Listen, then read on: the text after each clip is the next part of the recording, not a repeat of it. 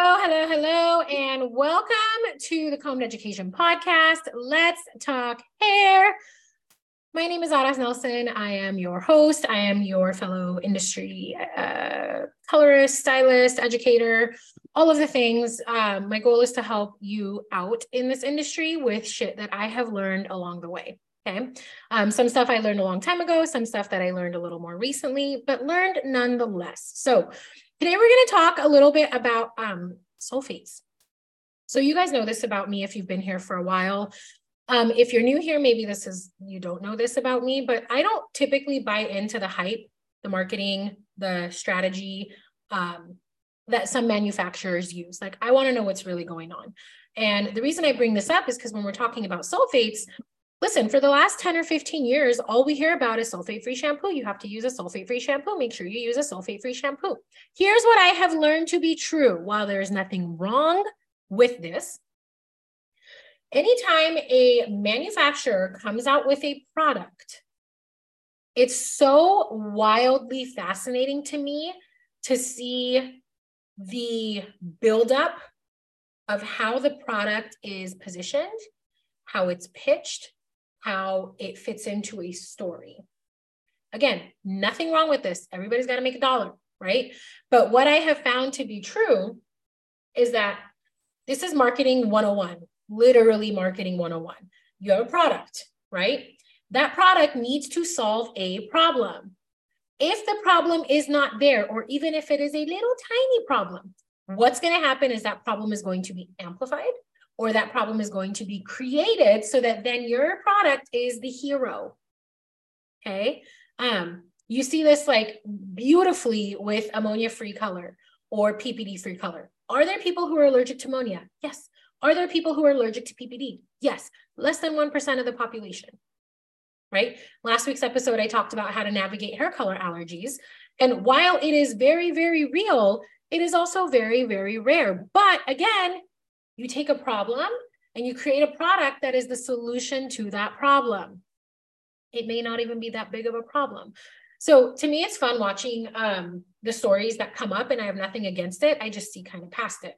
So when we're talking about sulfates, sulfate-free shampoo, some of us don't even know why. We just do it. Like, I have a client, this isn't a professional, but I have a client who was always like, make sure you're using a sulfate-free shampoo. So one day I asked her, I said, why? Why? Well, I don't really know, but I know that I don't want to use a shampoo with sulfates because I know that that's bad. I was like, okay, cool.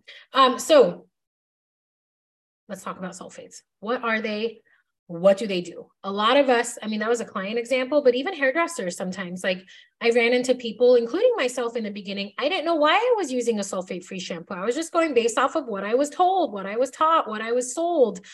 And so I did a little digging. So I want to give you a little bit of clarification. I know that a lot of people in the curly hair community have a very clear understanding of what sulfates are, what silicones are, like very, very meticulous on the understanding of some of the chemicals, because curly hair is a whole different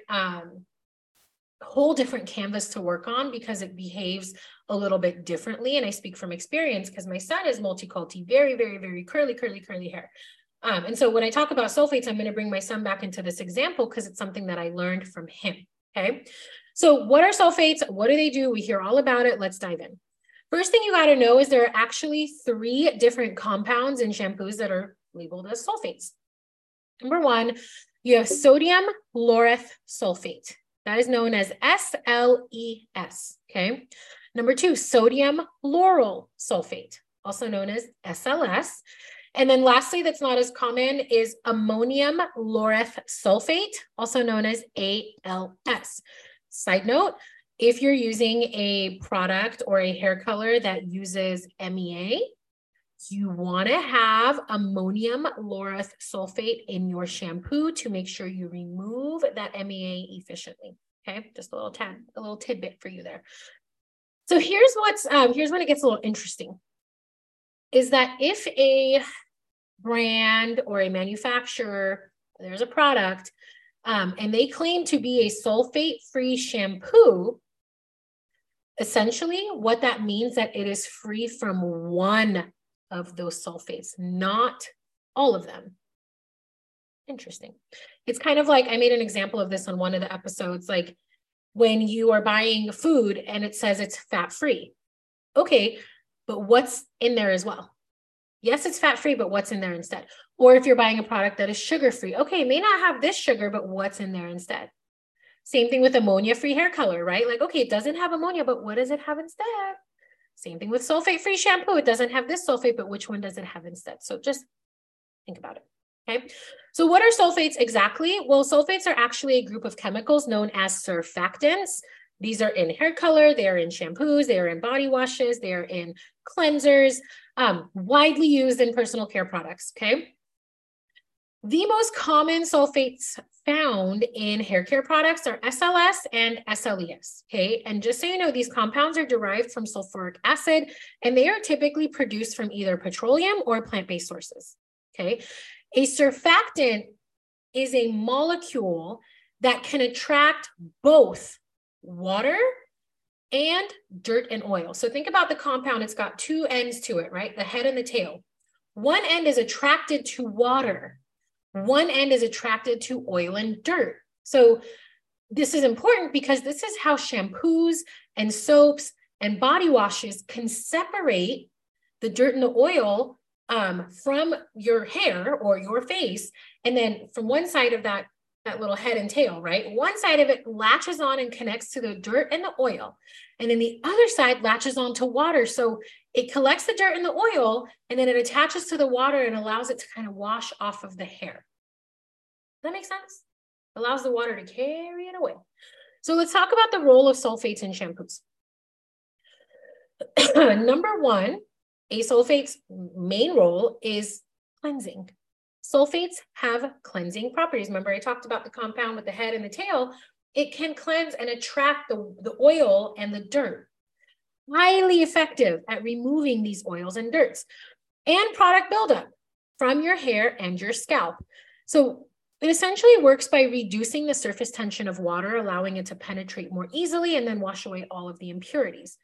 The foaming action that the sulfates create also helps kind of like dislodge some debris and buildup, leaving your hair feeling squeaky clean and refreshed. So number one role for a sulfate is cleansing. Number two is the lathering and the foaming, which SLS is like for, right? Like sulfates are what produce that rich, foamy, lathery texture that we see in the commercials, right? Like that just luxurious, bubbly, cleansing, lathering situation, commonly that we associate with shampooing hair. So this attribute gives us, either the client or the hairdresser, this perception of this thorough, deep clean, because, you know, when we wash dishes or when we wash clothes, like the bubbles equal clean.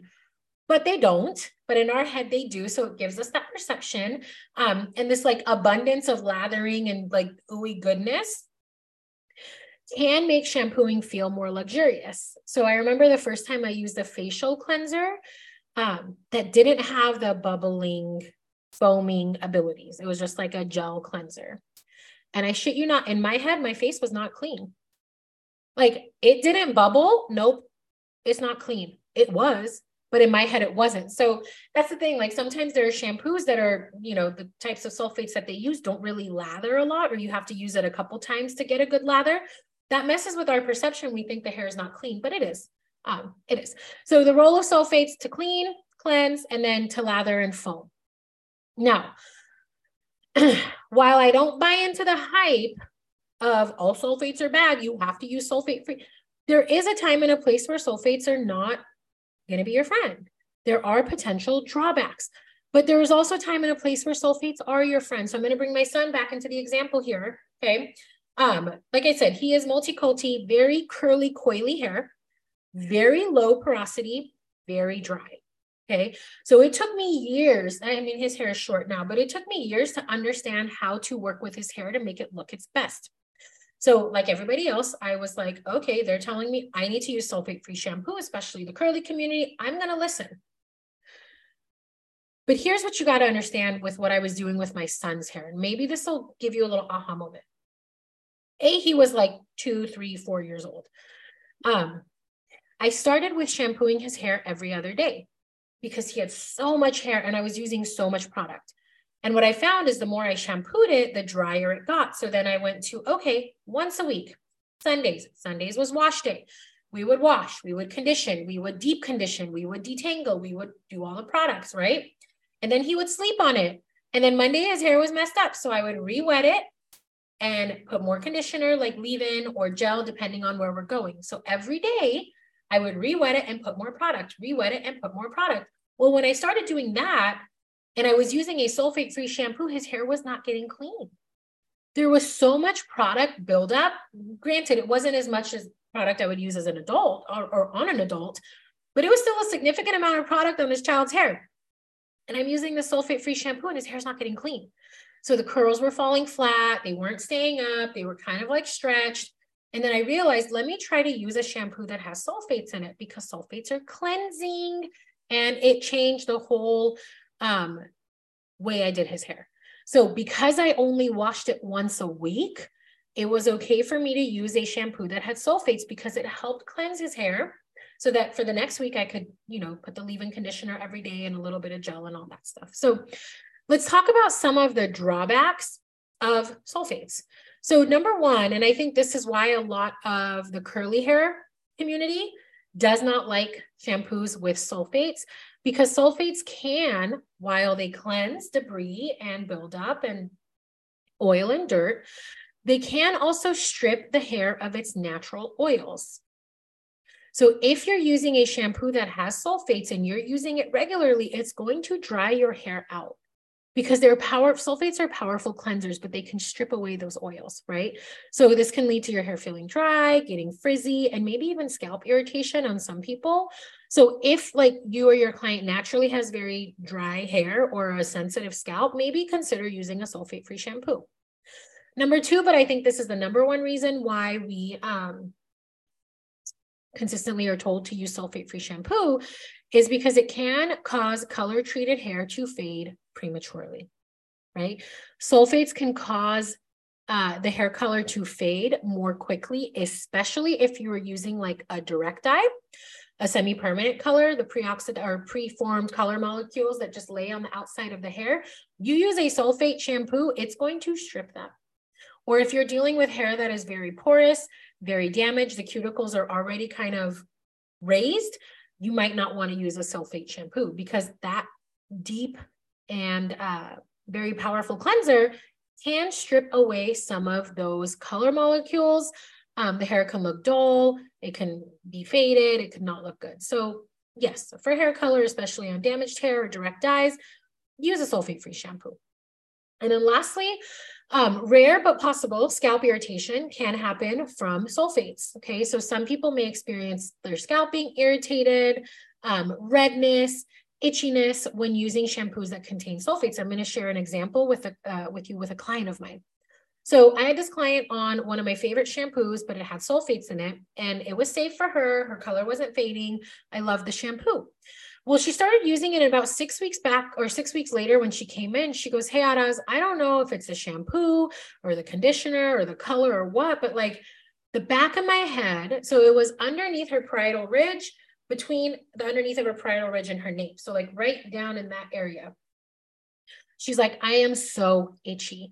Like I feel like I am ripping my scalp off because I'm scratching so hard."